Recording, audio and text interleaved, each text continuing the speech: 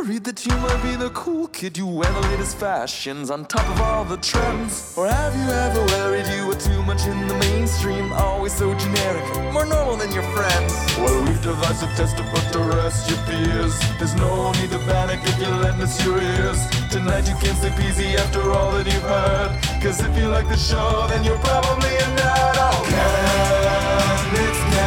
it's all.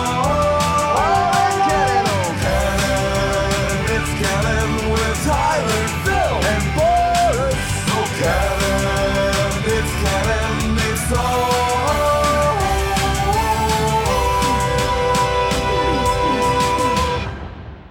in canon. Hello, everyone, and welcome to the latest episode of the It's Canon podcast, the podcast where we talk about all things video games, all things toys, all things books, all things comic books, all things movies, all things Star Wars, all things Lego, all things everything, and the best part of it all is that it's all in canon. As always, we're your hosts. I'm Boris, and this week I'm joined by Phil. Candy cane toothpaste. And Tyler. Oh, gross. Why would you put that in my mind? Well, it's better than beer and coffee. Come on. I disagree. I wanted to throw Boris off, and he didn't even budge on that one. So Nope. Yeah. Not gonna happen. Not today, Satan. Again. Not today. not gonna happen again. Yeah, again. Sunday, guys. It's Sunday. That means that today we're going to be talking all things news. We're going to be talking about the anime race. We're going to be talking about, cutting the price of WB movies in theaters, because that's going to show a WB. We're going to be talking about people finally being able to watch Tenet. We are also going to be talking about the fallout of Cyberpunk 2077, and I promise this is the last time we're going to be talking about that, because we're going to let people work. We're going to let people figure shit out. But we do want to give an let's update at least... to Yeah. a few important Provided things. there's not an issue with that. Well, yeah, if all of a sudden they're like, actually, we've decided the game's not being supported anymore, we're going to report on that. Yeah. Mhm. Yeah. Never say never, my friend. We're gonna try to give a break from reportage until there's actual news, instead of this, like, it's still a mess. It's still a mess. It's still a mess. Yeah, we just want to avoid the dog pile. That's all. Yeah. Yeah. Because the dog piles have been a little, some of it been deserved, but a lot of it has been, kind of bullshit. And we're going to talk a little bit about that. Yeah. But before we do all that, Phil, what's new with you? What's going on in the world of Phil? Man, enjoying Stadia life. Enjoying Star Wars. Enjoying video gaming. And you know what's... I'll talk about it when we get to it, but I do have friends that have experiences with the PS4 and Cyberpunk as well. But, and Animal Crossing, man. I'm telling you. Animal Crossing. It's Christmas on the island. Okay. It's the most bizarre thing I've ever seen. Last night, I was walking around my island and I was doing my KK Slider concert. Your what? Cook a KK slider. Yeah, the dog comes and plays a show. All right. Whoa. I thought you said... And I heard something completely different. no. It's Animal Crossing. It's pure. It's family. But the thing is that it's snow everywhere, so you can see every single creature, and a tarantula ran past me. That made me freak out because tarantulas are back. It was scorpions, now it's tarantulas. So people, be careful after 7 o'clock when you're playing on your island. Watch out for the tarantulas. That's my health and safety update for Tyler, Animal Crossing. How's it going with you? What's new? What's exciting? It's Christmas, and my day job's in retail, and my other job is doing reporting. I have been barely sleeping and trying to build a server on top of all of it. So maybe I'm making some mistakes somewhere. I'm very busy, and I'm losing my mind. Yeah. I know some mistakes you've made watching Star Trek Lower Decks. God. That show. I finally finished it last night. Oh. It's done. Yeah, we just have to finish our 12 days of torture. Jeez. We're close. Yeah, we're close. The We're end very in close. sight. Exactly. Yeah. All right, so that is a perfect segue to talk about what's coming up here on the It's Canon podcast. It is Christmas, but that doesn't mean we're going to stop giving you shows for your eardrums. We are going to finish off our 12 days of Christmas. Today we are on day 7. Tomorrow, 8. Day after that, Yeah, talking about 9. dog piles. Yep, so every day until episode 10, day 10, we're going to be talking about Star Trek Lower Decks, or trying to, as I drink beer and coffee and eat panettone, as I pick up Amazon packages, as I, we vamp, I hit record without telling you guys. Yep, it's been that type of 12 days, but that's where we're at. So It's every podcast we hate, we're doing. yeah, talking over each other, laughing, inside jokes. It's literally every podcast I hate, but here we are. Soon we're going to have Joe Rogan on as a guest. Oh, God. You wouldn't take the time to talk to him? I would. I don't think I would, because to what end? Like, I don't think you can pin the guy down on anything. I don't think. I mean, this is a little bit of a deep cut, but I think it's a little bit like talking to one of those right-wing nut jobs. I'm not actually saying he's a right-wing nut job here, but I'm saying, like, to what end would I get if I interviewed Ben Shapiro? Like, he's not gonna commit to anything. Yeah. He's gonna, or it's not gonna change anything, right? Like, it's. I would much rather interview someone like, I want to interview Joe Rogan's producer, and be like, what do you think about the fact that this has enabled conspiracism to run rampant? Yeah. Mm-hmm. If I had the chance to talk with him or interview him or whatever, I'd love. The stuff that I enjoy. I don't like this new conspiracy world we live in. I find that conspiracy is really a dangerous thing now because of how politicized it is, and I think that affects our view of Joe. Yeah. But I'd love to talk about the old conspiracy stuff like UFOs. Yeah. And Oh God, you can't. It's not. There's not separate. I've literally written a book and done reporting on it, and it's all the same thing. Yep. Like the why do you overlap between QAnon and flat earthers is so much more than you would think. Donald Trump Jr. was a guest of honor at a flat Earth convention in 2018. Jeez. Like, there is no, you can't. It's. I mean, then you go back to the fact that it's all anti-Jewish stuff, right? QAnon leads to the JQ. Ben Shapiro talks about how the difference between ethnic Jews and like real Jews, and it's like, oh, Yeah. Ugh. Yep. And Okay. that's why Yeah, I we've wanna steer like, clear. I wish we did that episode a few years ago, Tyler, when we expanded away from comics. We had awesome guests lined up, but it just time and real life became an issue. But I wish we did that conspiracy show way back when, because that's not anything we'll be able to do anytime soon. yeah. I think if you were established enough of a brand that you could actually be attacking conspiracism, you'd have a chance. Yeah. But I think if we were to try to start a conspiracism, and I use that word specifically, because that is like the study of conspiracy theories versus like, I'm not a conspiracy theory believer. Yeah. You'd be much, because I think if you started one right now and you got any traction, you'd end up with lunatics after you so fast. Oh yeah. Yeah. Like, you'd be accused of being Satan, you'd be getting doxxed instantly. Yep. 100%. Let's just leave that alone. So 12 days of Christmas, which leads us into Christmas Eve. On Christmas Eve, Phil and Tyler are going to get a little break. Matt and I are going to take over, and we're going to be talking all things wrestling. We have 2 From the Vault shows on Christmas Eve. That will be day 11 of our 12 days of Christmas, and then day 12 on Christmas Day. We have a fun show ready for you. Well, it's not ready, per se. It's planned. Yeah. Mm-hmm. Yeah. And then, I guess, we're going to live meeting, guys. What are we going to do for Christmas? We have a couple options. we can take the week off and do a From the Vault episode.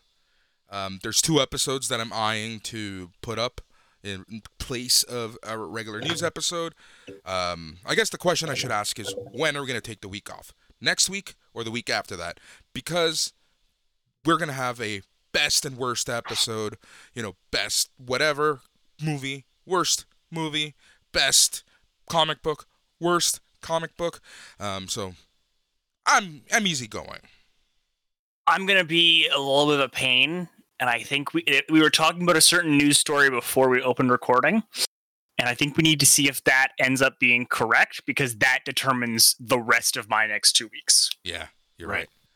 Right? Because if all of a sudden I have World A going on, my availability is much different than if World B goes along. Yeah, you're right. Mm-hmm. You're right. All right. So, well, I'm working from home, so I'm good for anything. Exactly, same here. But I have a couple episodes lined up, and they are going to be very fun episodes. So it's funny because yesterday I was looking over the vault of the It's Canon podcast vault, and man, oh man, has the show changed a lot. Number 1, we've added Phil. Kyle, who knows where he is, dropped off the face of the earth, went back home to his home planet, is a secret spy, like Tyler and I always thought. We don't know. So that's change number 1. Change number 2 is just the format from all comics to everything but comics. And even just the way that we talk. It's just so different. But anyways, I was able to get some of the older episodes, and I'm going to have to remaster them. I'm going to be George Lucas and remaster them. Maybe add like some... McClunky. Yes. Maybe add some yelps in the middle of it. We'll see. Wilhelm screams. Yep. But there's 2 episodes that I'm eyeing to releasing, and that's because they were actually some of the better episodes. Oddly enough, Kyle isn't in either episode. And that made me laugh. It was just Tyler and me. The first episode is our hour-long review of the Killing Joke movie. I can't remember what I said. I think my thoughts on that movie have evolved since then, and I think I hate it more. Okay. And that's why I think it would be great for us to release that and then revisit that movie, because you brought that up last week when we were doing some 12 Days of Christmas recording, so it'd be a lot of fun to kind of revisit that. The other episode that I'm eyeing, and I would only release the first half, and that's the original Jim Zub interview, because listening back to what he was talking about, and he was talking about some of the properties and some of the IPs that he really wants to write and hopes he can one day write, well, he wrote them. So... Almost all of them. Yeah. It's really funny and really weird. But I was re-listening to that episode, and it was a great chat with him. Even a year ago, it was an hour-and-a-half long chat that we had with him. But yeah, I will probably release some of those episodes during the break.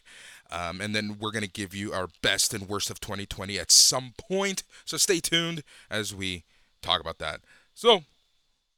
are we ready for some news, guys? I'm ready. Yeah, I think so. All right.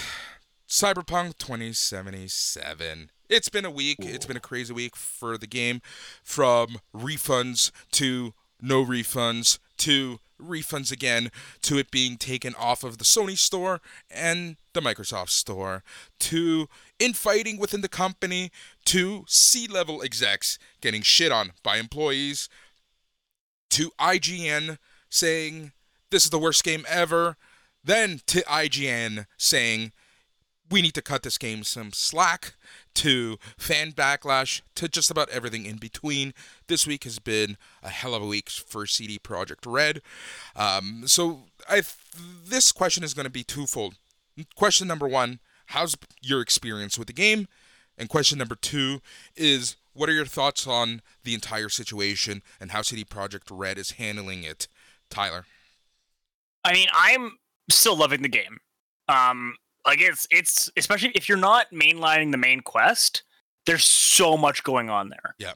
And I'm seeing some people shit on like the main quest is only like 30 hours. And I'm like, if you mainline The Witcher, Like if you mainline the main Witcher thing, it's only about 30 hours as well.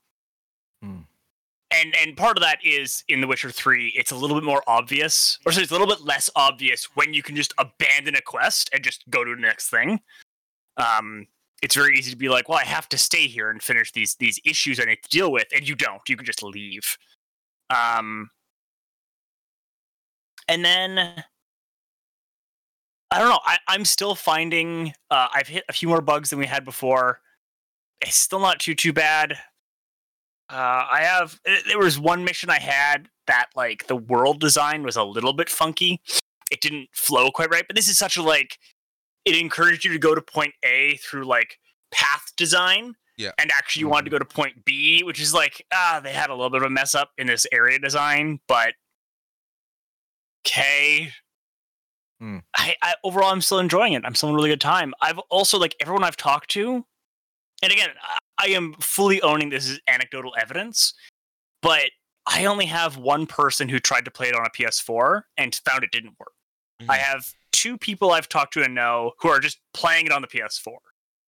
And they're like, yeah, it's downsampled a bit, but it's fine. And there's someone who's playing it on their there's someone who's playing on their PC on the 1080, and they're also like, it's actually pretty, it's like, it's good. So, I don't know. The fact that CD Projekt Red, like the fact that the staff were able to very apparently kind of be like, we were over-siloed, what the hell was management thinking? Yeah.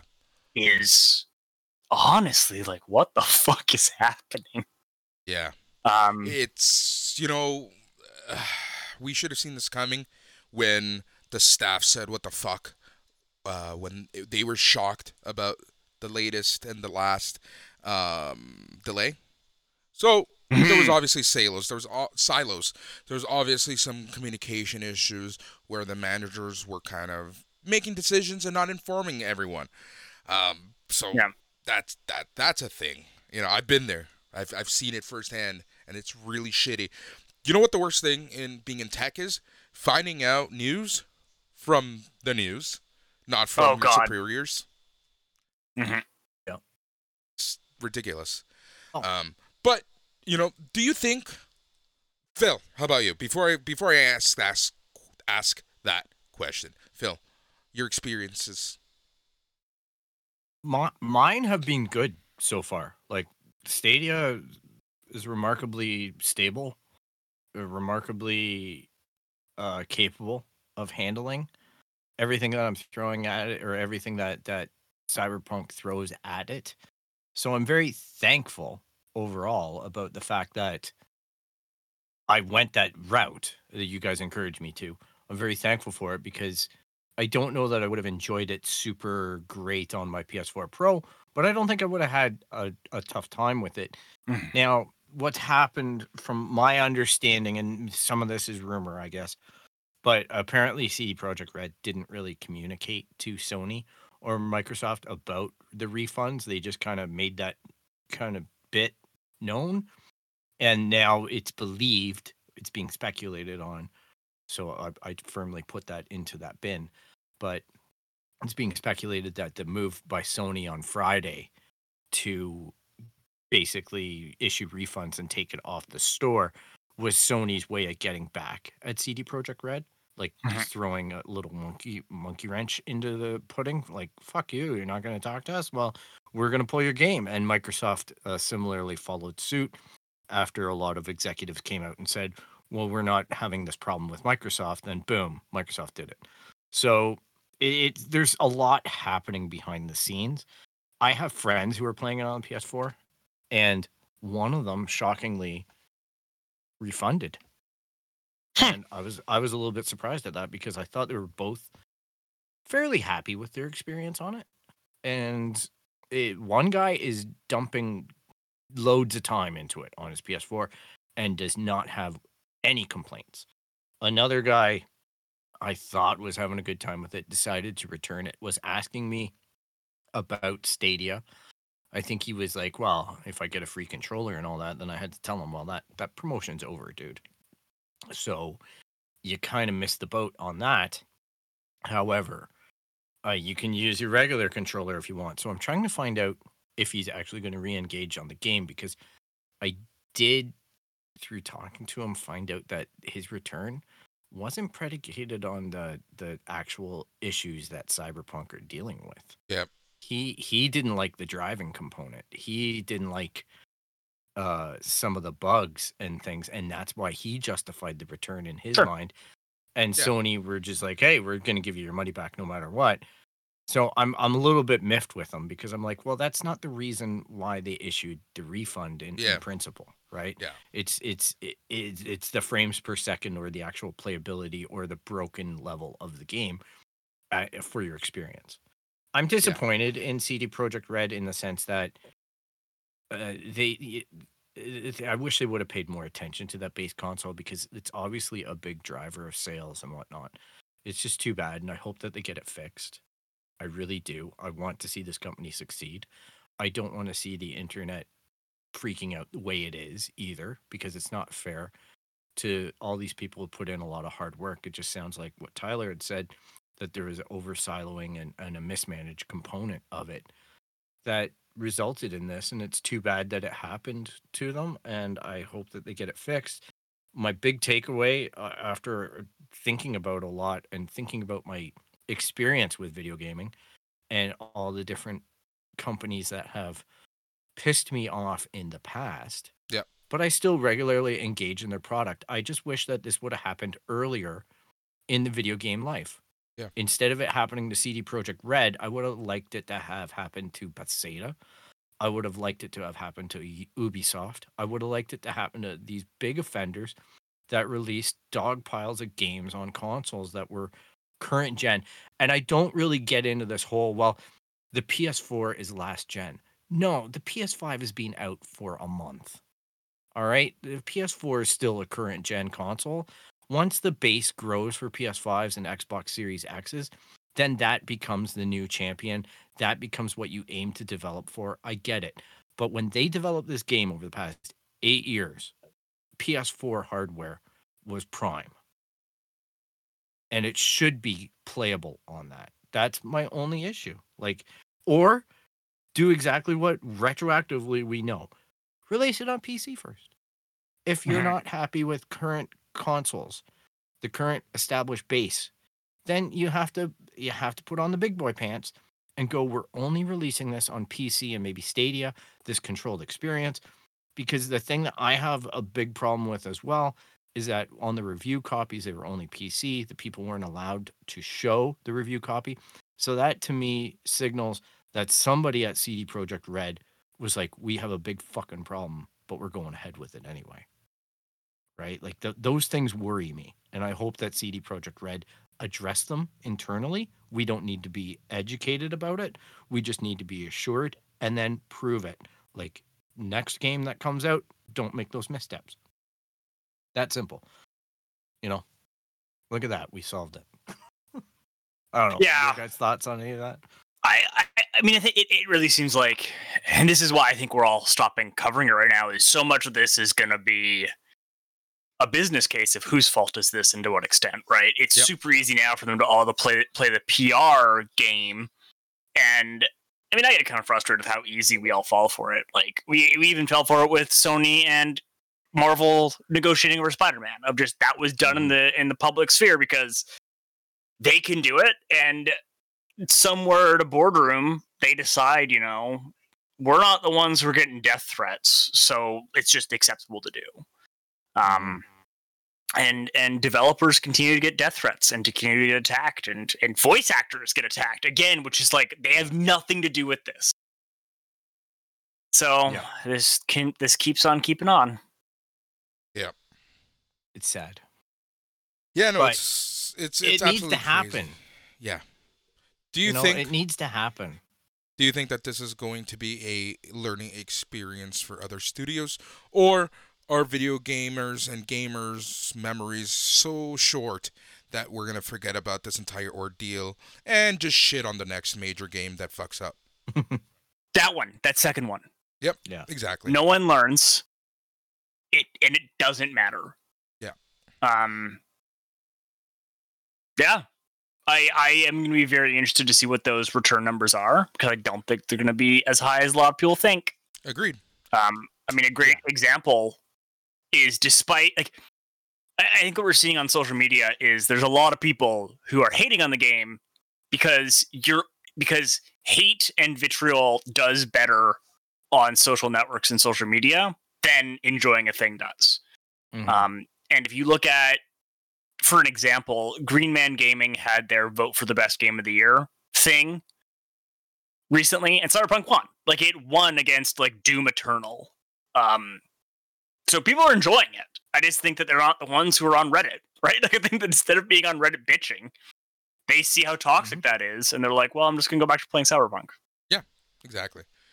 At the end of the day, I agree with you, Tyler. The return numbers, I think, are not going to be that big. But apparently about 40% of the game sales fall into the console-ish territory at a good guesstimate. One thing that did happen on Friday was the stock took a beating. Yeah. Like, I think we're down to like 22%. 25 to 30% at the worst, and get as So a they small lost recovery. They lost over $1 billion. Yeah. Now they have lots No. of money. No, they No. didn't That lose was over $1 billion. valuation. The value of the company was down, which is based Yeah. upon perception.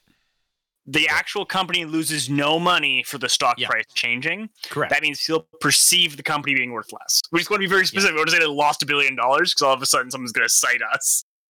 Oh, Ah! no. I had heard that reported, but it was in that context. I was going to clarify, like, that just means the stock price took a hit. Oh, yeah. That reflects that amount of money, but it's not coming out of their pocket. It's not like $1 billion left the company. They have lots of money to fix this. They have and they will. bananas money. And then Yeah. the money goes back into the company Yeah. in the stock. You know what I mean? So it's Well, just and the stock opinion.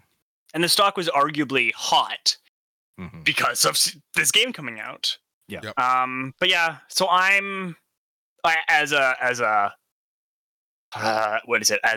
doing our due diligence, I own stock in OTGLY, which is one of the ways foreigners can invest in CD Projekt Red. And my holdings are reporting down 31.33% since whenever the last time I ran this report was. Which was during the worst of it. Yeah. That's a hit for sure. Here's a couple things that need to happen, in my opinion, and you guys can shoot this down right away as I'm talking. Because, as talks of lawsuits rise, I think that C-levels at CD Projekt Red need to step down ASAP. Regardless of how into it, how much they knew, how much they didn't know, it doesn't matter. It's always a good sign when C-level execs step down. It just, because, at the end of the day, it's on their stage. So, that's number one. Number two, and we're already seeing this right now, and that CD Projekt Red is committed to this game. Mhm. At the very least, Yep. they basically said, we will fix this game. From an optics PR point of view, that's really the best move you can do. And now at this point, along with this, is they're going to need to continually and aggressively over-communicate almost, I don't know if they want to over-communicate. No, I don't mean over-communicate to the point like every day you're going to send a press release.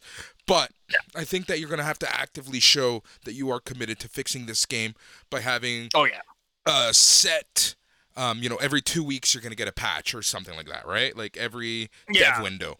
And then once every little bit, just give an update on kind of the state of play for that game. But we're already seeing that CD Projekt Red is committed to fix this game, and that's the very least that you can ask for.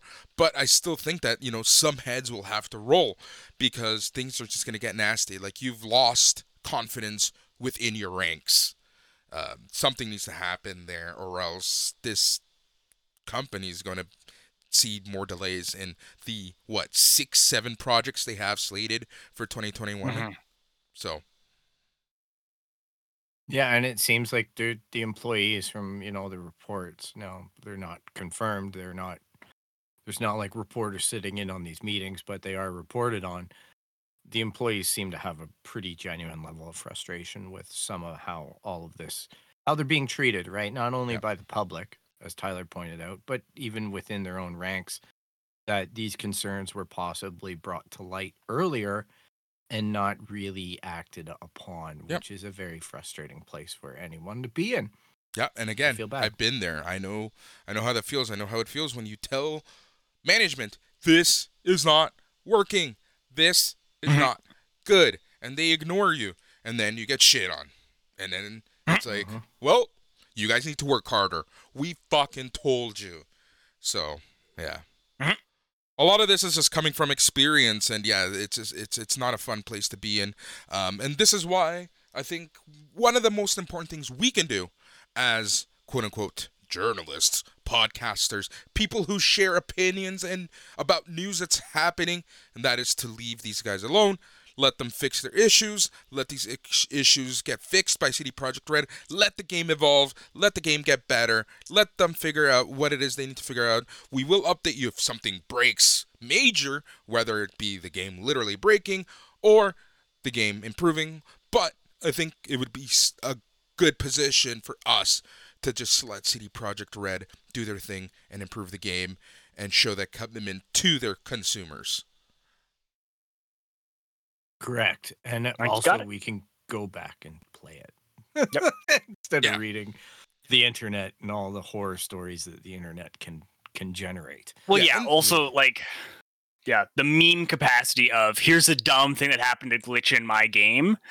It's in part why I bring up my own anecdotes. Is it's like that only like that requires one person, and then 10,000 people will go, "See, it's garbage," and every game has those. It's how memeable they are, and that's what that is. Whether you liked Andromeda or disliked it, its initial critical round was super hurt by a few memes about it. And that's the thing. hell, Perception. even Consumer Halo perception. Infinite. Yeah. Halo Consumer- Infinite, like the Craig guy that they isolated and whatnot, he had like 3 seconds on camera in that demo, and that became a meme of just huge proportions that ultimately delayed the product launch and everything. Now it certainly sounds like, you know, the developers 343 Studios were having developmental issues and weren't really being forthright about it. But my goodness, like the internet can be a very mean place when it comes to that. One thing I was thinking about, and this is literally the last point, and this is somewhere, someone at 343 is saying, "Woo! Thank God we delayed."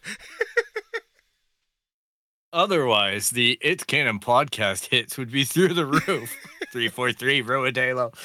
343 ruined Halo. 343 ruined Halo. 343 ruined Halo. Gotta get that SEO score. Yeah. Sorry, Jason. I know Parisito is going to be listening, so he's a big Halo fan. So are we. But, you know. Yeah. Yeah. Except for, was it 5 hit my worst list? Yeah. I think that's true.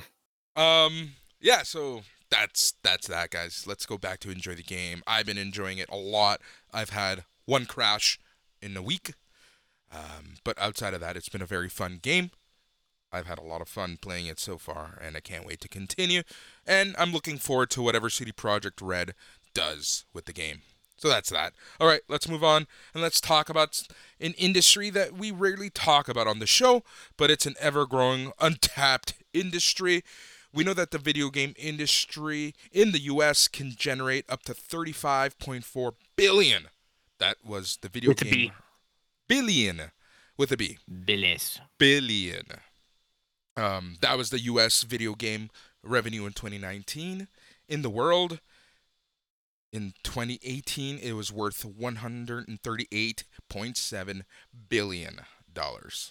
Now, this is chump change, but it's still worth noting, and that's anime. Anime brings in more than $19 billion a year. Now, That's a lot of money. In where am North I going America? with this? This is in the world. Where am I going with this? The world. and that's the untapped market that is the USA. As niche as anime is, it's still a very popular market. You know, there's always that one big anime show that everyone's watching: Attack on Titan, Sailor Moon, Dragon Ball, what have you. There's always those few anime shows that always like make it big here in North America. But with streaming services such as Funimation and Crunchyroll, you know, they've been able to kind of simulcast the anime shows that that are being aired in Japan here in North America, and that's been huge. Now, one thing that we've been saying is more is more. Sometimes more is not always good. Too much choice is not always good. We're seeing this in streaming services when it comes to HBO Max, Netflix, Peacock, CBS All Access, etc., etc., etc. And here in this in the United States, you used to see Crunchyroll and Funimation. Well, no more. USA is consolidating their viewers as Sony sells Crunchyroll to Funimation. This has a lot of insiders and fans a little worried because now it's the one streaming service to rule them all. It comes down to what Funimation wants you to watch. They both show very different things. Crunchyroll is more of a simulcast service with what's hot in the USA. They have a lot of exclusives. Funimation gets a lot of bad reputation for the horrible apps that they support, it's just barely working apps, especially on like the PS4 and Xbox. But in terms of the anime market, and in terms of this untapped resource, do you see this being a good thing or a bad thing? I know that we don't typically talk about anime in general, but what are your initial thoughts on, the one to rule them all, Phil? I'm not a big fan of it. I especially if their apps are less than desirable on big platforms like Sony and whatnot. I can't imagine that those apps are thriving on other lesser known services per se. I'm not a big fan of the idea of the corporate thing, but I do, I can concede too much sometimes confuses the marketplace, like too much choice. But it seems like the fan bases have their reasons for going to each thing. And, the concern would be that Funimation doesn't honor the legacy or the true intention of Crunchyroll. You know what I mean? Yeah. Like that simulcast unfiltered Japanese access, right? Like to that market, to where it's thriving. I think that there's something noble and whatnot. It's not really in my apple cart as far as what I've tried watching Crunchyroll. Like I have a tough time even on Netflix sometimes with anime because I do like it to be dubbed. I'm one of those guys. I don't mind the subtitles when I understand already what the story is, but I find it very distracting to read subtitles and watch the show. Now, you brought up a great point, and that is Netflix. So it is not really the one to rule them all. Netflix is still a huge player in the anime space, and they, in fact, more than doubled their viewers of anime in 2020, as far as we know, and the numbers that have been provided. And this is all a counter programming to Disney Plus and the animation of Disney and the power of Disney. So this is why I think that anime is going to only become a more important factor to streaming services as they try to fight against Disney and Disney Plus. Tyler, your thoughts? Yeah, I don't know. I honestly don't know on this one. I have very mixed views on anime, kind of generally. So I don't know. I'm being very unhelpful here. I know that. Oh. I don't know. Yeah. Do you think here? Let me rephrase it. Do you think that anime right now is getting a lot of attention by some companies to counter program Disney? maybe that might be their intent, but and again, I'm going to rely on the anecdote of what I'm seeing and the limited data I've seen is that as soon as one of these shows hits Netflix specifically, it hits like a bomb. And we see in the retail space that the manga and any merch you have to go along with any of the ones that hits Netflix and does well in the Netflix algorithm does super well with like the tween teen range. So I mean, this year we're looking at Hunter x Hunter, we're looking at Haikyuu, we're looking at a few others that are doing really well in Canada, and I don't know how much of that is trying to counter program Disney, because I don't know how well Disney's offering in the teen space does, other than Marvel, which is just kind of like it's in everyone. Yeah. I don't think Disney has a teen-tween model at the moment. They don't. It's just like we catch them with everyone else with our over-the-top family movies. Yeah. Well, I think it fits into something though, what you're bringing up about those markets, in that's what Netflix are trying to attain, right? Is getting that group, and maybe they aren't happy in the Disney space, so it's not really taking a Disney customer, but it's more establishing or firming a base, right? And then what does Disney do to react to that now? Or do they view it as a demographic or a market that they want to be in? Because the other thing with manga or with anime is that I'm pretty sure, I don't know, this might be a completely ignorant statement, so I'm going to preface this, but I'm pretty sure it's cheaper to buy than than it is for Disney to develop. Like Netflix could go out and get shows from Japan for cheaper than maybe some of their other content where they have to buy Friends and stuff like that. Sure. The marketplace is probably like sitting there going, all right, give us money. We don't, this is how much we kind of want, and it's not $100 million. You know what I mean? So from Netflix's point of view, it's content that they put on, it's an audience they get, and it's probably at a way lower buy-in price as far as getting those hours and getting those eyeballs. Yeah, that's for sure. So I think that's their corporate strategy, right? And now somebody else is in the market going, well, Disney are not even acknowledging this, and we can buy this and try to go to war with that base. Right? That's where the power play is happening, and Disney are saying, we don't even want to put our foot in that pool because we own everything else. And the thing is like we need to remember is anime is so versatile. There's an anime for every age group. You have your anime that's for children, your anime that's for teens. You have your adult animes. You have your animes that are for women. You have your adult animes that are for men. It's so versatile. So you can get quite the library going by buying licenses from Japan. And, you cut your costs. You have a good license. You market the shit out of it. You air it. You sell some shit. Tyler sells some shit, and everyone's happy. Ghost in the Shell, baby. Oh, no.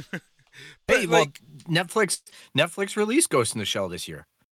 They did a 8-episode series with it or something like that, and it was good, man. I enjoyed it. Yep.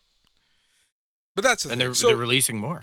Yeah. So I can see the anime market becoming a lot bigger, and one thing that's really blocking anime, and that's, we've talked about this in the past, and this is an issue with comics, is here in North America, it's the attitude towards cartoons or comic books. It's the, it's for kids argument. And, until we move past that, I think that there's a ceiling to where anime can take us. But I do think that it is a bit of an untapped market that can, I'm not going to say seed the winds of change in that streaming space, but it can for sure make a dent and make a lot of people a lot of money. Mm-hmm. Yeah, I think that you're right, that cartoons have this weird attitude towards them in scare quotes the West, for lack of a better term.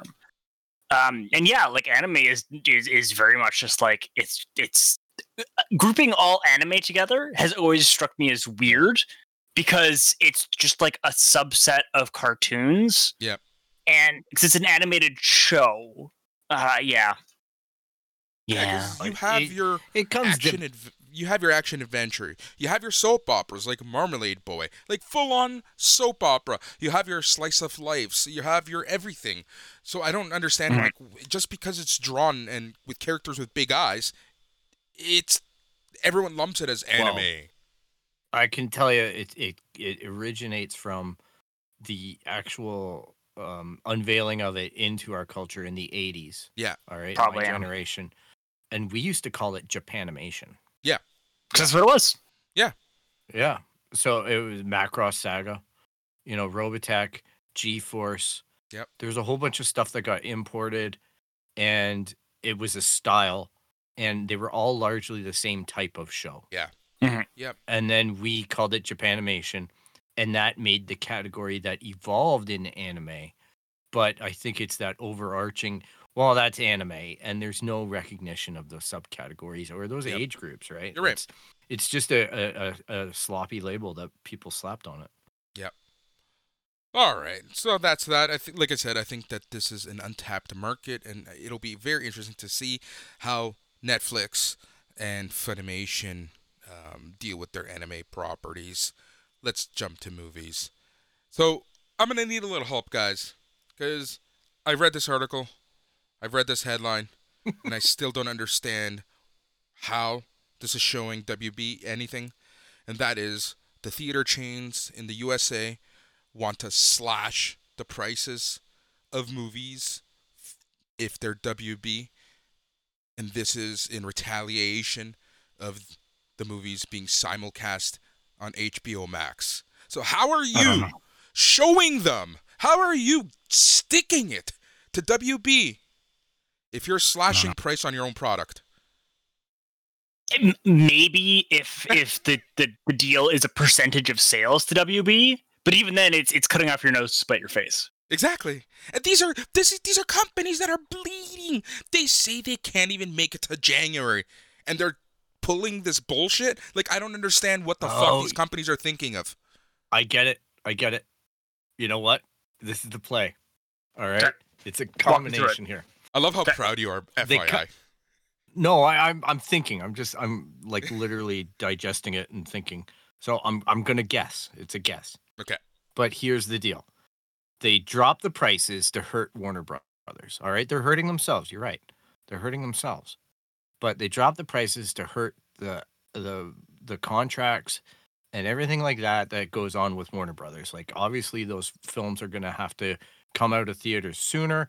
They're going to go into streaming. That changes their whole revenue stream, everything like that. But here's the brilliance in it. They're dropping the price, which means that every day is going to be $2 Tuesday for the movies if you want to go see a Warner Brothers movie.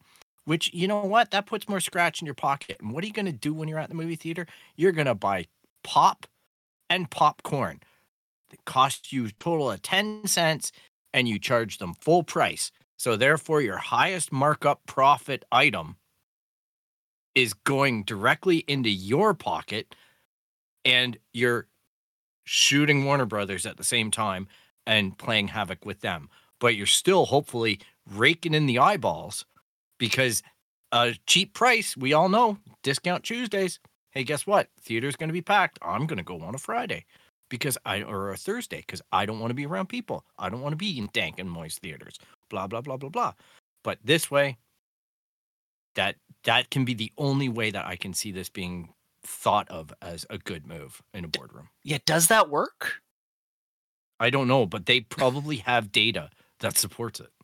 Hopefully. But these are the same companies who had data, and they're going bankrupt.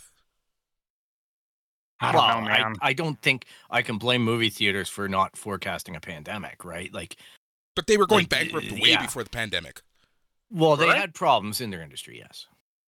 Cool. That can be that's the only silver lining I can see. how somebody would sit there and go, how do we justify this? And it's like, well, we want to hurt Warner Brothers, but if we get a lot of people into a movie theater and we give them a cheap experience, then odds are they still have money in their pocket and they're going to buy candy bars and all this other stuff that you can buy at the dollar store, or you can buy it here for $7.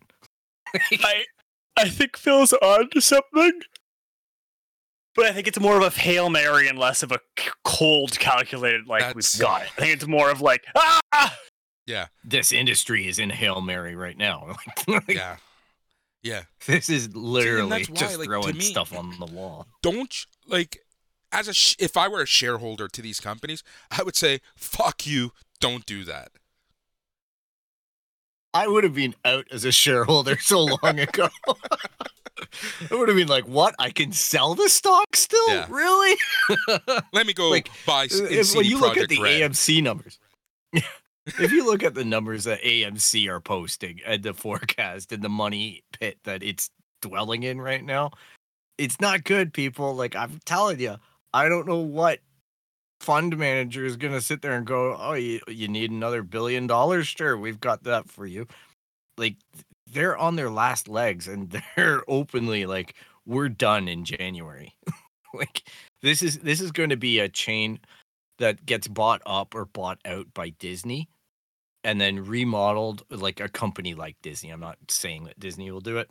Yeah. But it's going to be one of these movie houses, Warner Brothers, I don't know who buys them or buys a large percentage of them. Legally speaking. And remodels them and distributes, because as Tyler, we've pointed out, a lot of that law got off the books this year where the studios are allowed to own theaters again.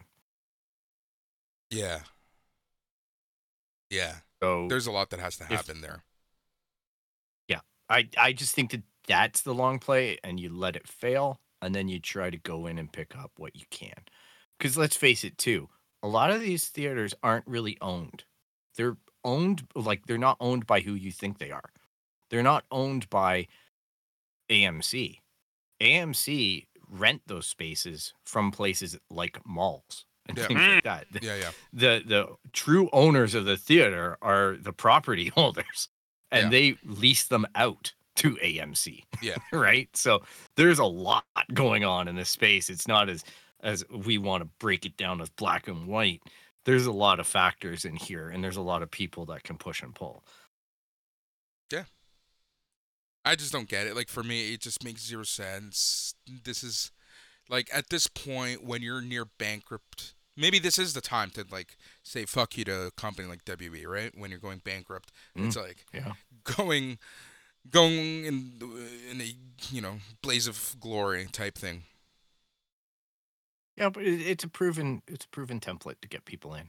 Yeah, you're right. I don't know. Like, I think in a non-pandemic world, that strategy might pay off way more. I just think the pandemic now, it should be enough to scare the shit out of people from going to a movie.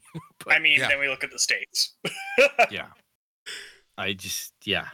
Florida is like, oh yeah, gonna be a $2 movie. I'm gonna get in there. I'm gonna sneak in my bourbon. Oh, good point. Yes. Florida man says it's the way to go. I'll tell you what. Yep. Yeah. All right. Sticking with movies. Hey, people are finally watching Tenet. Go figure. People are not liking the movie. Go figure. Christopher Nolan isn't an artist. Go figure. Well, I don't know if I'd go that far. I would argue that it's like my ongoing thing, which is artists are often only as good as the people who say no to them. Yeah. And this reeks of a movie that not enough people said no to. Yeah. Yeah. It's like essentially people wanted a Inception double. Reboot. And they let Nolan do what he wanted. And, this isn't the first time that Nolan's done this, The third Batman movie, Interstellar. I feel like that movie, the longer the movie went on, people should have started saying no to him. It was a good movie. Oh, that is an epic. It was. I had a great time watching that, but that's probably been one of the movies that I've enjoyed from him the most. Yeah. because it was fun to rewatch it. Yeah. With Tenet, I've watched it once. Yeah. As a first time viewing and a person who's avoided almost anything about this movie other than what we've reported on, or what we've talked about. I wouldn't say it's reporting. What we've talked about. I've just been like, okay, I don't really have an opinion about this movie. So I watched it and I was like, that was cool. That was like a summer blockbuster, right? Like, let's go in, sit down, watch it. Action. Oh, they tried to give me something to think about. Yeah. And that think about subject is going to be I have to watch it at least one or two more times in order to validate it. Yeah. I don't know if it's a good enough movie for me to go watch it or invest in it that many times to get the desired, buy-in from me. I just don't think. completely zoned out and forgot what we were talking about. I know, I remembered again, but for a second there, I'm like, what the fuck is he going on about? No, I just you have to No, I watch just it meant a in few general. times, right? I meant in general. No, you gotta get people in to buy the candy bars. I don't know. I just don't see what all the fuss was about. I don't see what the fuck the fuss was about. I really don't.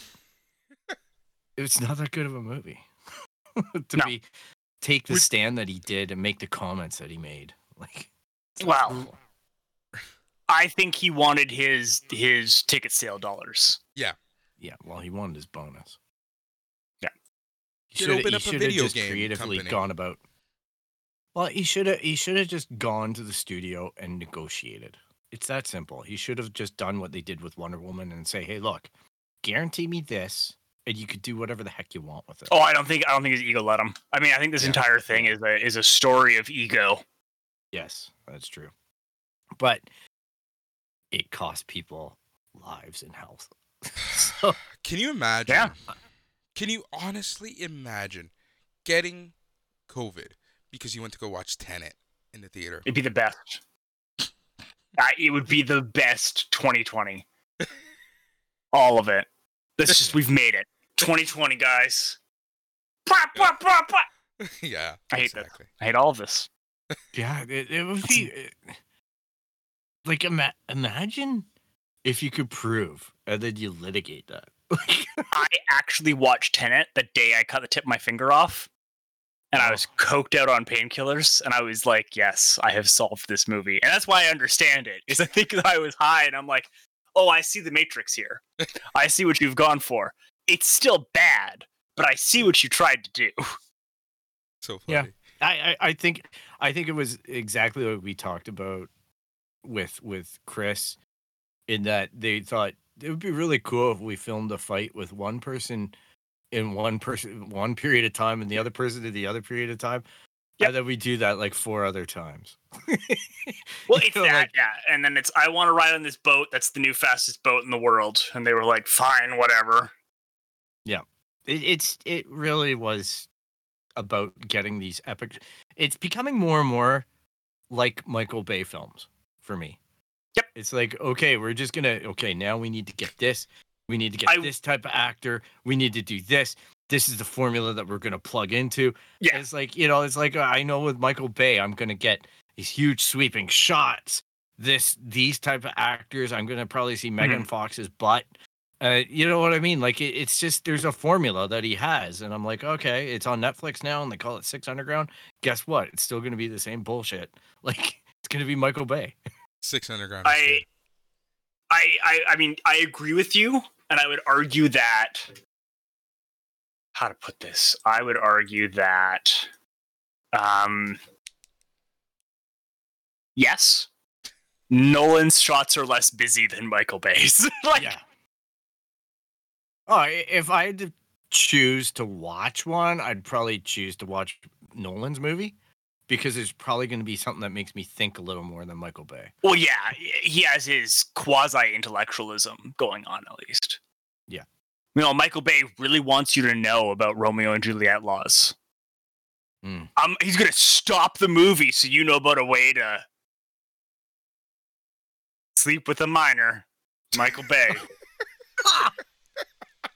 Do you not remember that? He did that. Yeah, I know. He stops a Transformers movie to explain Romeo and Juliet laws to you.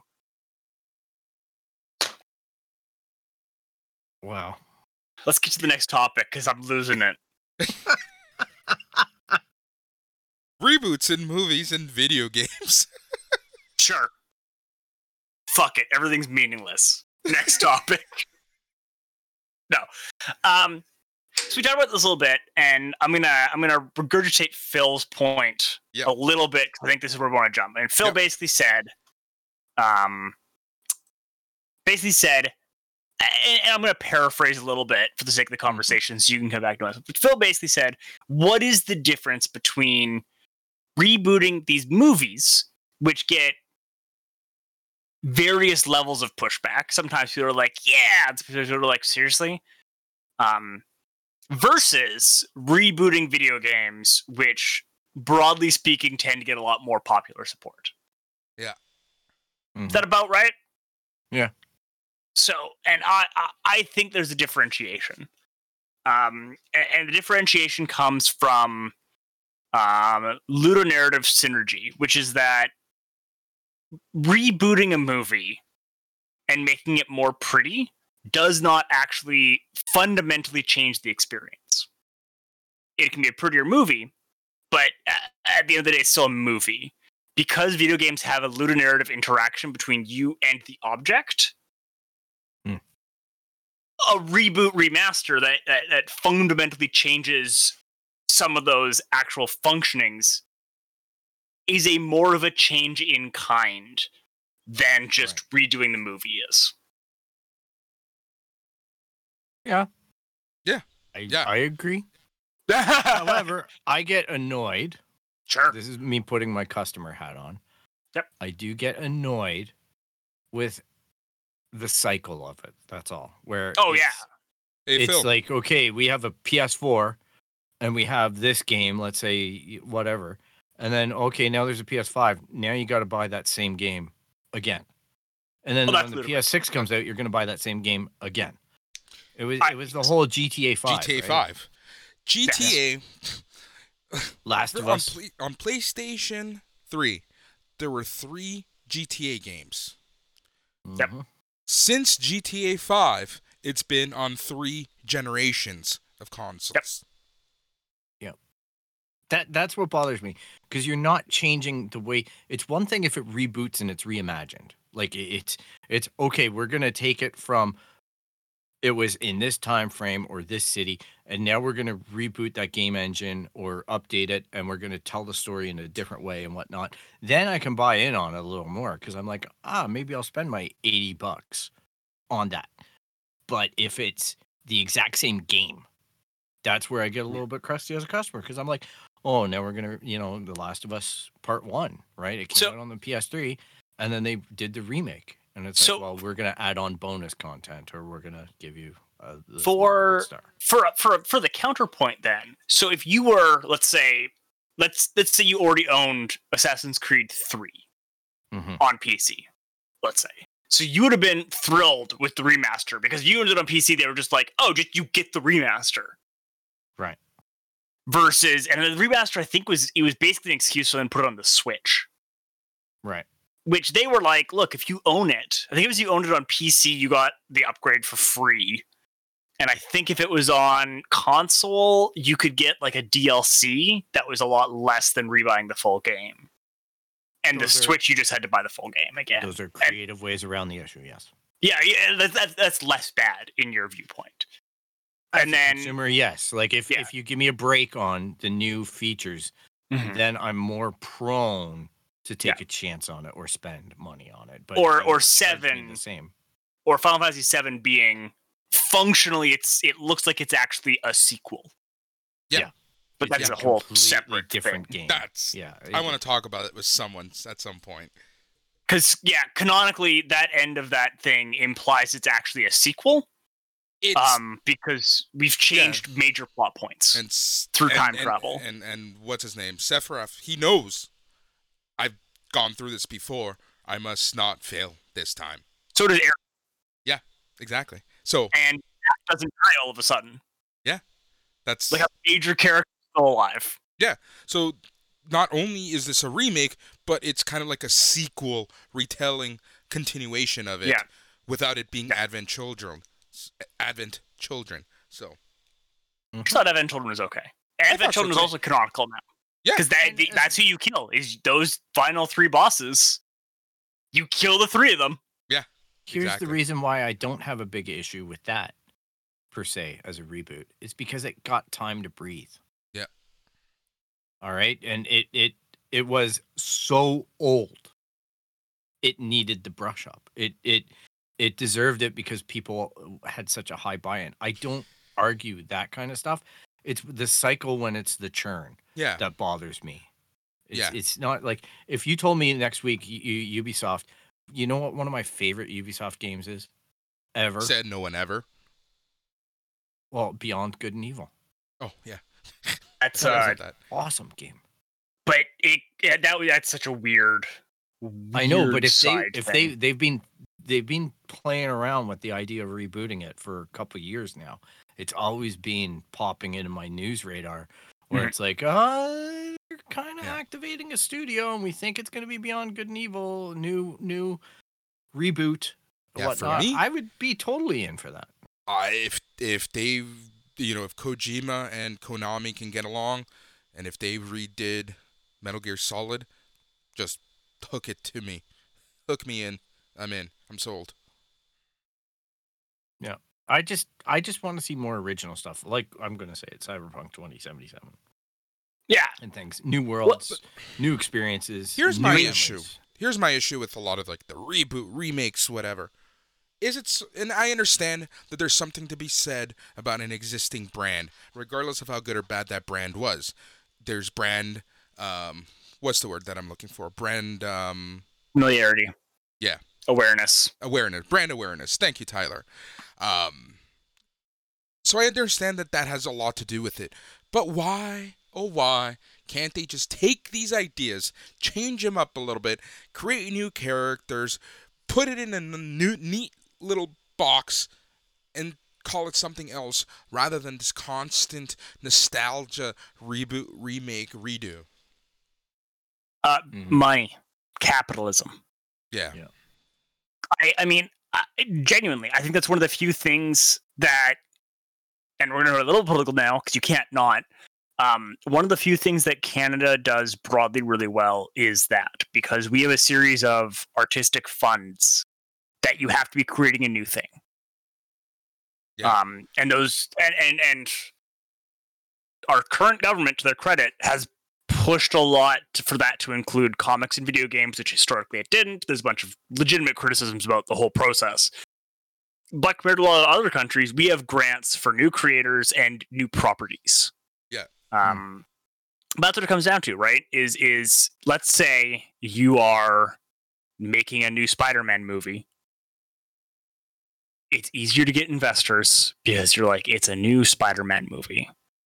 Mhm. And it's easier to get marketing coverage because it's Spider-Man again. You start Instead of- with a pre-existing narrative in the media space, which is here is how ours is different, versus having to sell an entirely new topic.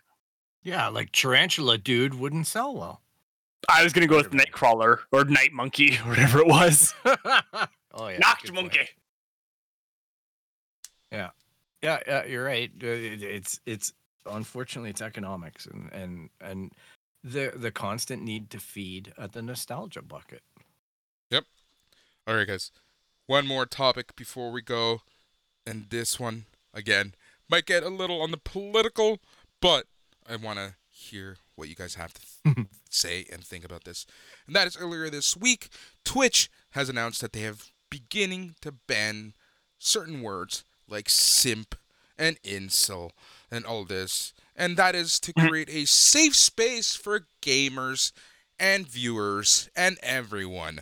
So obviously right now there's a lot of people who are saying freedom of speech, but Okay. we always have to remember there's a big difference between freedom of speech and terms of services. Well, so I want to break that down into three things because I know a lot about this actually. Yep. And the first is this is not the first major terms of service update with a political implication amongst Twitch.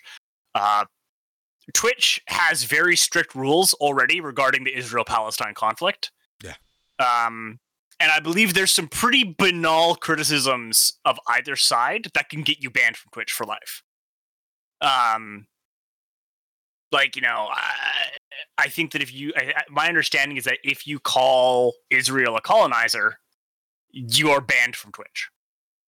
And already they're limiting political discourse. Yeah. So that's part of it. And then, as Boris said and alluded to, there's a big difference between government censorship and terms of service agreement. There is the law of the internet that if you don't do any terms of service, your place inevitably becomes overrunning with Nazis and monsters. That's what happens at TikTok. It's exactly what happened to TikTok. It's what happens, like, if you run a freaking forum for car repair and you don't have a terms of service agreement, you end up with a lot of Nazis. Yep.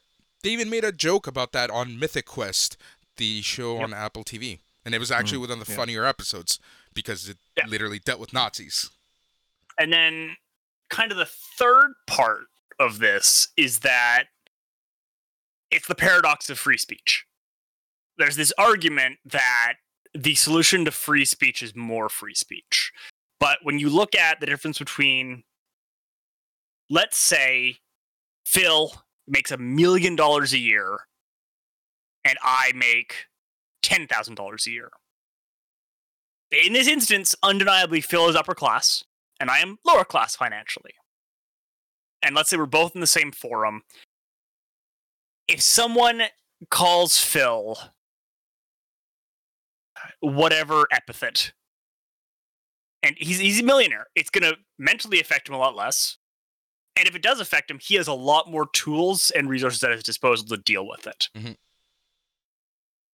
Versus, $10,000, if someone says something really mean to me, maybe it's like, in general, I'm in poverty. I'm probably also food insecure, which means that mentally, I mean, if you're hungry, anyone can say, if you've been over hungry, your brain does not work as good.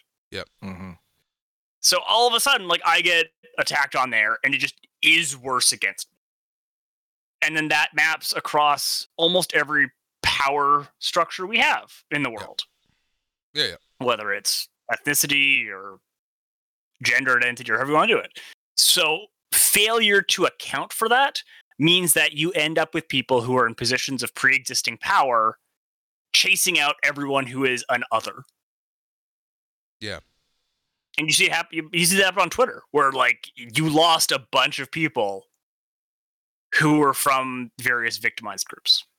And then the counter is how they don't have to be a victim. They can just leave the internet. It's like, sure, if I left Facebook, despite the fact I regularly get people attacking me and trying to dox me, I would lose 30% of my take home. Yeah. But but instead, I just get to deal with the fact that, like clockwork, about once a month, some bigot finds me and tries to get on me for being an openly bisexual dude. Yep. And it happens. And I imagine Boris gets similar of, like, the racial bullshit. And you've talked about it, getting angry about it. Yeah. It's just like clockwork. They just find you. Yep. 100%. That's exactly how it works, unfortunately. So you brought up some awesome points, really good breakdown. And that's the thing, like, I think it's always important, and people need to remember that there is a big difference between freedom of speech as a American thing. It's not a Canadian thing to us, like, freedom of speech per se. We have a legal limitation to freedom of speech that is very clearly enunciated versus theirs. Yes. The important thing is that freedom of speech, you don't get thrown in the gulag for saying something stupid out in public. That's what freedom of speech gives you. It doesn't allow you to go on Twitter and start throwing N-bombs just because. Yeah, you can't attack somebody. And honestly, with this announcement, okay, it's good that they're staying on top of maybe some newer Yeah. words or things like that. I just get annoyed at Amazon or Twitch Yes. in the sense that they go and they delete thousands and thousands of hours of Sure. streamer stuff because it violated a company thing. Sure. And then they softball protecting people from attacks like this in 100%. a way. You know, like, well, in a month we're going to update this and this is going to be that. But we're just arbitrarily going to take all of your revenue or affect your actual livelihood that you're earning off of our systems. Yep. And we can just arbitrarily do that. You know, that doesn't sit great with me. That is. I'm glad. Yeah. That's honestly a it's fantastic point. ethically. Yeah, I mean, that's why I so strongly support breaking up these monopolies, right? Because in an ideal world, you'd have Twitch and YouTube and maybe a couple others more directly competing, which would then get you some more nuanced views and it would encourage better whatever. That's exactly it. Because it's essentially being monopolized by one or two companies, everything comes down to those what those one or two companies think is right and wrong. You know, you don't have this group thought, this partnership between a shit ton of companies thinking what the best approach is for us. You know, it's literally right now we're being dictated so much by Amazon, by Facebook, by Google. You know, these are companies who own their space and they dictate to us what's right and what's wrong. And own like a bunch of space, right? Yeah. Like, you can't go. Sorry, you can. But like, yeah, complaining about YouTube through your Gmail account. Yes. Is a weird like. It's a weird flex. Shit. Yeah, it's a weird flex. It's not even a flex. It's just like, oh shit, right? And you know, I'm not saying Google does censor you for doing that. I'm saying Google has the capacity to censor you for doing that if they really wanted to. Yeah. Having said that, all hail our Amazon, Google, Apple overlords. Thank you for keeping us on your platform. Yeah, well, that's what it comes down to, right? Well, and the other side being, you know, if we really want to talk about it. Look at the terms of service that Amazon put up on our face when they asked us to be part of their initial launch for the podcasting channel. You know, we weren't allowed to talk ill will of Amazon and any Amazon subsidiary. Like, that is our entire show. Yeah. Our entire show. You know, like a quarter of it. It is like a regular discussion point, right? Like, I'm not happy with the way Audible did something, which is Amazon, or Twitch, which is Amazon, which is, you know, it's easy to not perceive how deep the actual roots go, and the same with Google, and the same with Facebook, and you know, you look at, there's Instagram, there's WhatsApp. Facebook isn't just an app itself. It's a lot of different companies. Oculus. There's a lot of stuff happening there. Yeah, there's a lot going on. Try to put censorship on that, like, and I'm.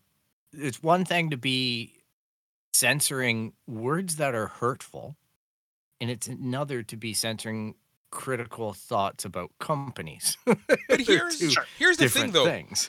Here's the thing, and this is, I think, going to lead us into the last discussion point, and that is, it's one thing putting up these guidelines, and then it's another thing being proactive about actually helping someone who asks for the help. Hey, I'm being abused by this group of people. Help me. No, you're on your own. No, you're on your own. Mm-hmm. You know? Like, how often do you hear these stories of, you know, and there's a can of worms I want to open, and it's with a new platform that's out there, and that's OnlyFans, but this is exactly the conversation that I want to have, but I think we're going to save it for another discussion. Yep. Okay.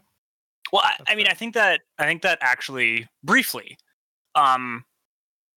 just kind of 2 points I think that are good for us to end on. Number one is, I think that the competitors on podcast sources, or what are they called? Podcast... The feeders. Aggregators are there. Yeah. Feeds, thank you, feeders. That competition, like, kind of demonstrates, and you know, Amazon put that TOS on us, it's not as strictly enforced as it could be. Yeah.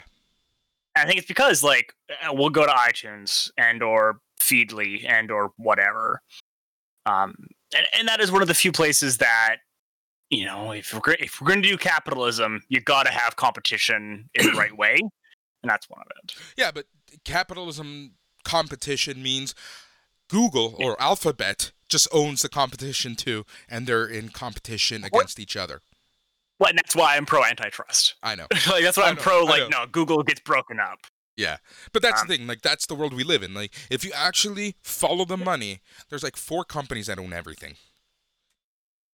Yeah, like all news media in North America is owned by 5 companies. Yep, and Sinclair Corp has like 89% of them. Those. Anytime when you see Disney's those, another one. Yeah. And AT&T. Well, they got their own issues right now. Sure, but they own a lot of stuff. Yeah, DC Comics on top of it all.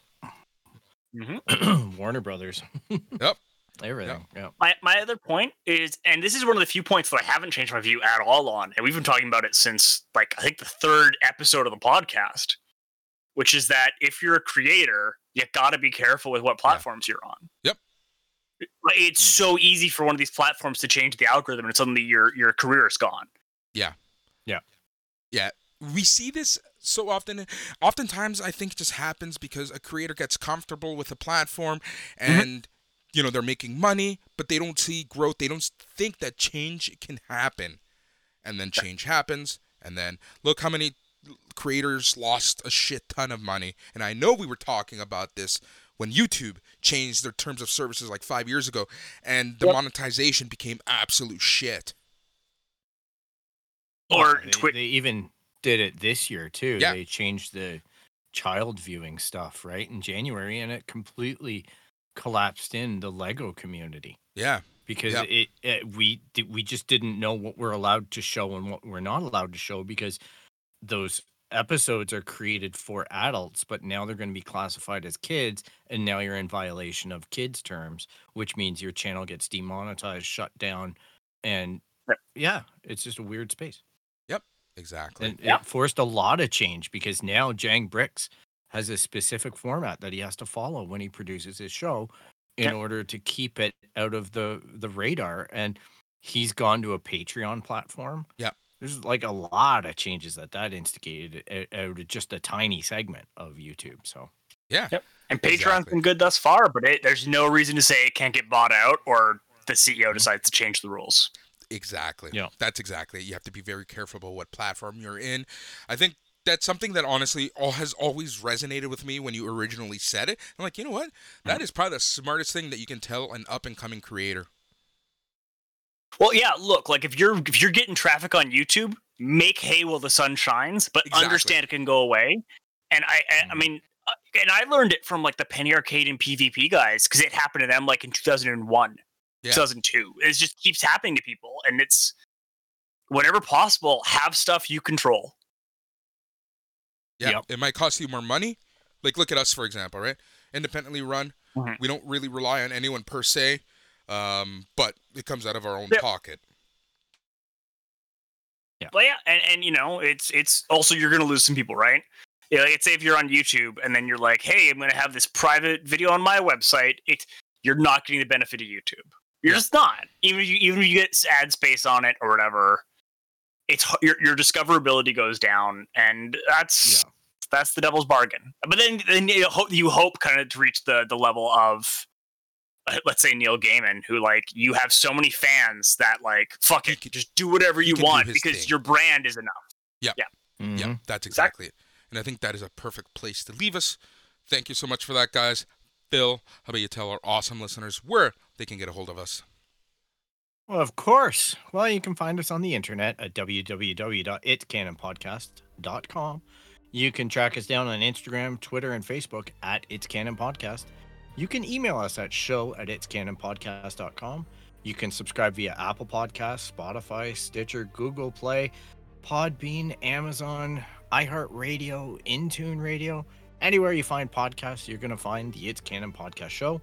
If you like what you hear so far, be sure that you click the subscribe button so you can also be included on all of our 12 Days of Christmas and wacky episodes that we produce, along with sometimes we have our weekly specials.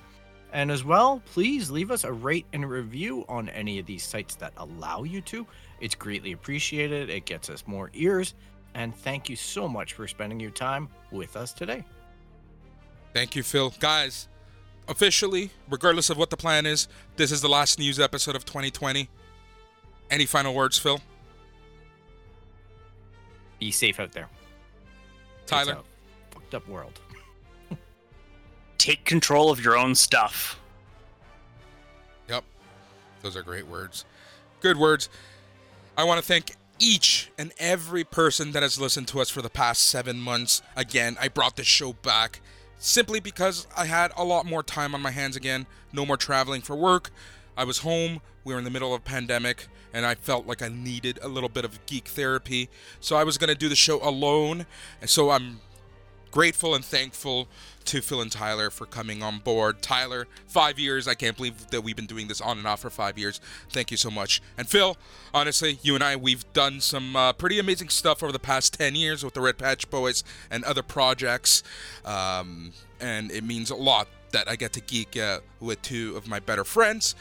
And I just want to thank all of our listeners for listening. Like, honestly, however you find us, whether you know us or you're a fan, thank you so much. You guys are honestly the reason why we make this show and why we produce so many shows in a week. And that's because a lot of people ask it from us. And if we can get that one person sending in an email and saying thank you, honestly, that makes the world for me, and I'm sure for the other two guys. We're really appreciative of all of the support that we've gotten in 2020. 2021 is going to be an awesome year. So the next time you hear us, it's going to be for Mando Monday, the rest of 12 Days of Christmas. Be sure to check out our Christmas special, and then we have the best and worst of 2020, and that will take us into 2021 and whatever 2021 gives us. So thank you, everyone, on behalf of Phil and Tyler. Good night.